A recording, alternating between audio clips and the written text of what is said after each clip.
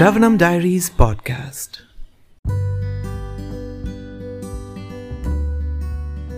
Reading Nectar of Devotion, a summary study by His Divine Grace Abhayacharanavinda Bhaktivedanta Swami Srila Prabhupada on the book of Srila Rupa Goswami Bhakti Rasamrita Sindhu.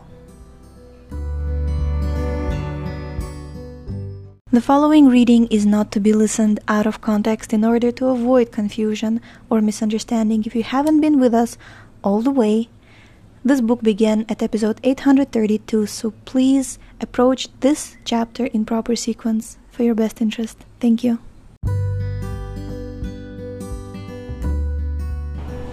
Jai, so we are starting chapter number 37, Impetuses for Krishna's Service.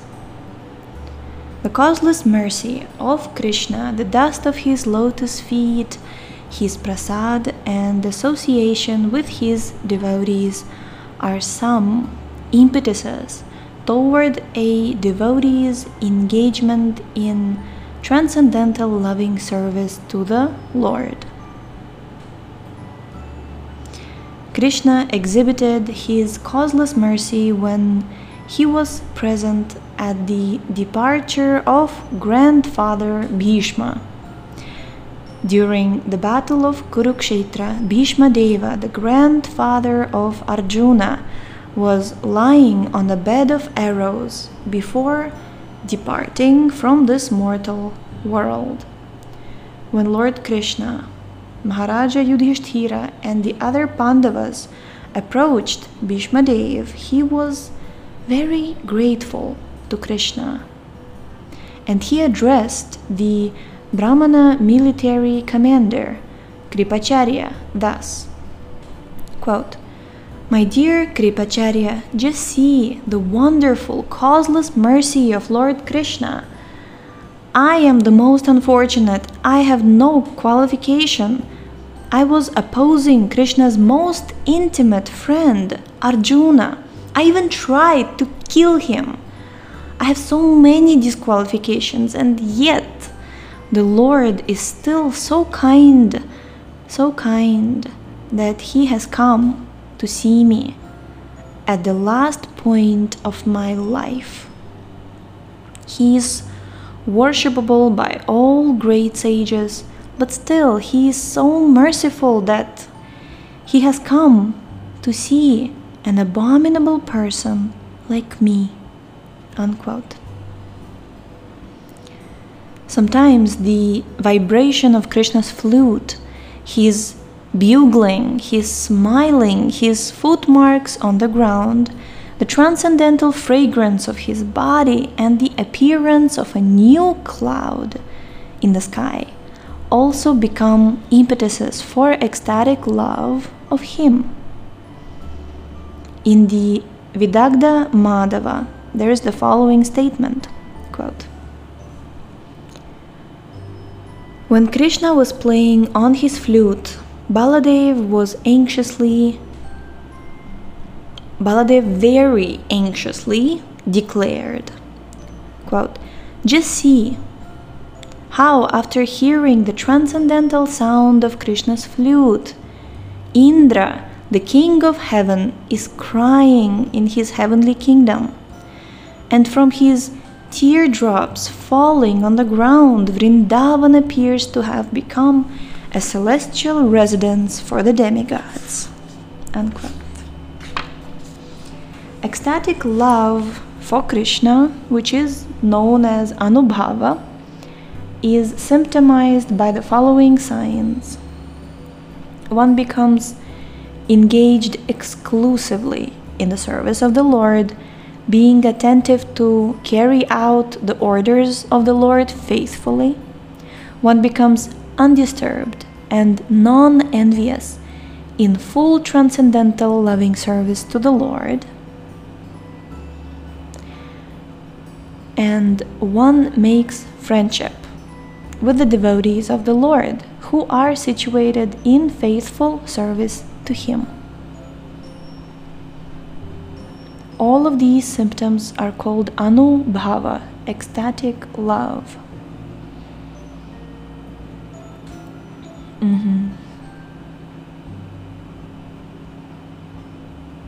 Jai. This is what we're aiming for, right? We should aspire for that ideal, that we become engaged exclusively in the service of the Lord, that we're not serving the Lord and somebody else as well.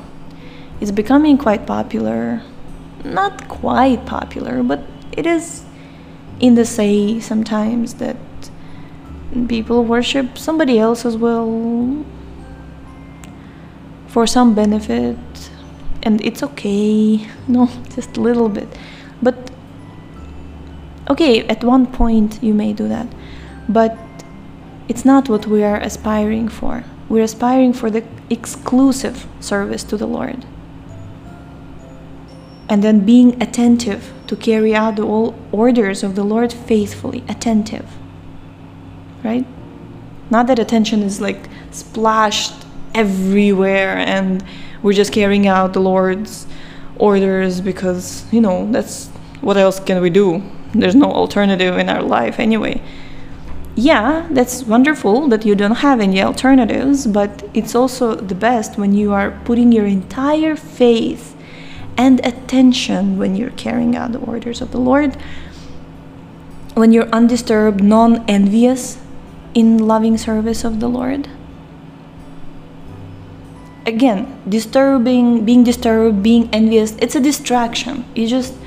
You're distracted from that loving service of the Lord because you're thinking about either other people or some events that are disturbing you, and finally, making friendship with the devotees who are situated in faithful service to Him, because sometimes I have definitely had that experience that, we're told, make friendship with devotees, and you make friendship, and then, so many problems come out, and sometimes even your faith can be questioned and even damaged to some extent because our faith is not exactly fully strong yet, just because you made friendship with devotees, in quote-unquote devotees. But what kind of devotees? Are you able to discriminate what devotees are just new devotees, what devotees they have just come on the path of devotional service, what devotees are actually, like it says here, situated in faithful service to Krishna? Because you can be situated in service to Krishna, but are you situated in the faithful service to Krishna? Those are devotees you want to make friendship with. Not that, you're like friendship card, free hugs. It's like everybody, anybody, just it's also oftentimes disguised as ability to be a sadhu. You have to have sadhu's vision. You have to see the good in others. You have to not discriminate and see everybody as a devotee. And even if the person doesn't have any good qualifications, you have to see one tiny thing, and that's great. That's being a sadhu. But it doesn't mean that you make friendship with people who are something other than what Srila Prabhupada mentions here. Like friendship, close friendship, what does it mean? Having the vision of a sadhu and having friendship, two different things, right? So I remember one time, Jayadvaita Maharaj, he was giving class in the MCS hall for the Russians, and he was mentioning the top. I forget the topic, but I remember my question. I asked him that sometimes we as devotees are not encouraged to discriminate at all, even though in Nectar of Instruction it says that you become a Madhyam Adhikari when you begin to discriminate. You are indiscriminate among the pool of people surrounding you only when you're a neophyte. And then Jayadvaita Maharaj, he told me that, and that's why you need to associate with devotees to learn how to discriminate. And he's like raised his eyebrows, like, yeah. I'm like, yeah. It's like, How else are you going to learn? So if somebody is telling you don't discriminate, you just say thank you, Hare Krishna, Hare Krishna, and you look for devotees who know how to discriminate. It's like, what else can you do? It's like everyone, especially nowadays in ISKCON. I understand, in 90s.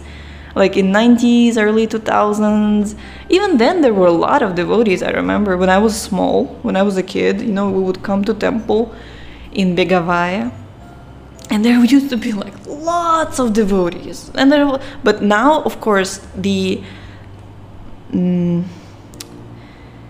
масштаб, как это сказать, the I don't know how to say it exactly in English, but the grandiose, I can say, of preaching is so wide, and it's so grand, and it's there's so many devotees. And imagine you don't discriminate at all, and you make friendship with everybody, and it's or anybody. So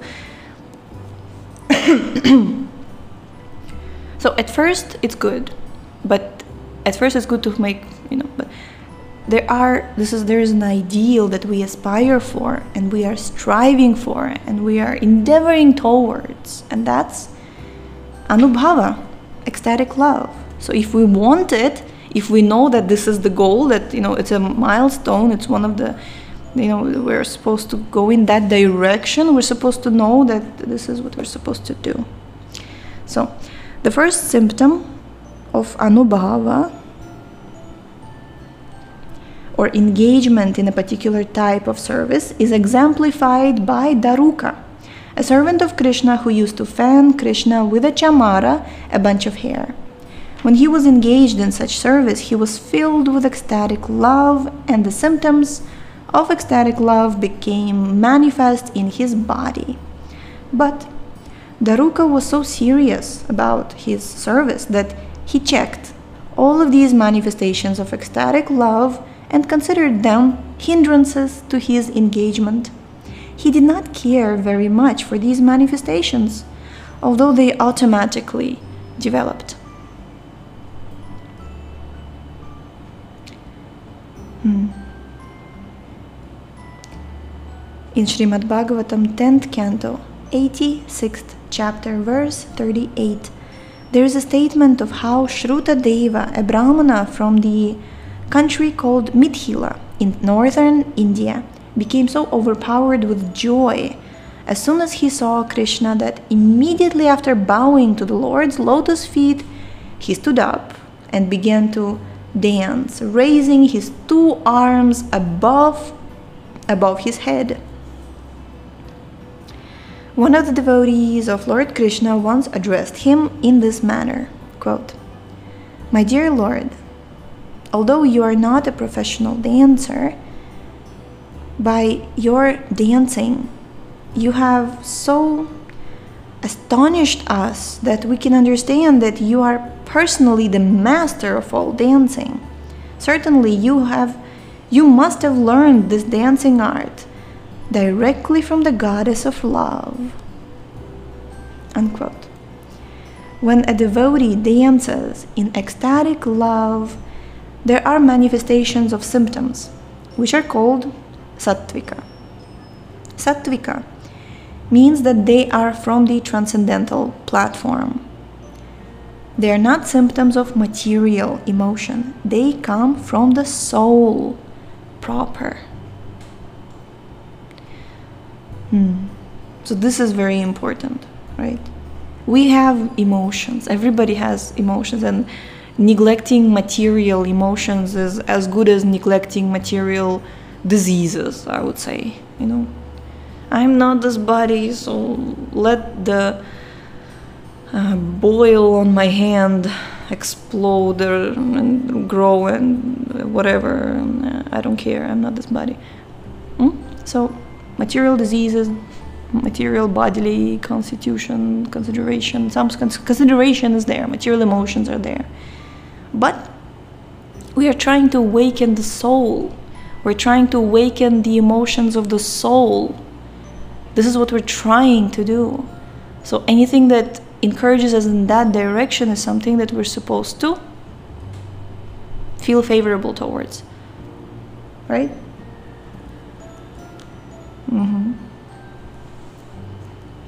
It's something we're supposed to cultivate. In Srimad Bhagavatam 10th canto, 85th chapter, verse 38, Shukadeva Goswami tells Maharaja Parikshit that after surrendering everything unto the lotus feet of Vamanadeva, Bali Maharaj immediately caught hold of the lotus feet of the Lord and pressed them to his heart. Being overwhelmed with joy, he manifested all the symptoms of ecstatic love with tears in his eyes and a faltering voice.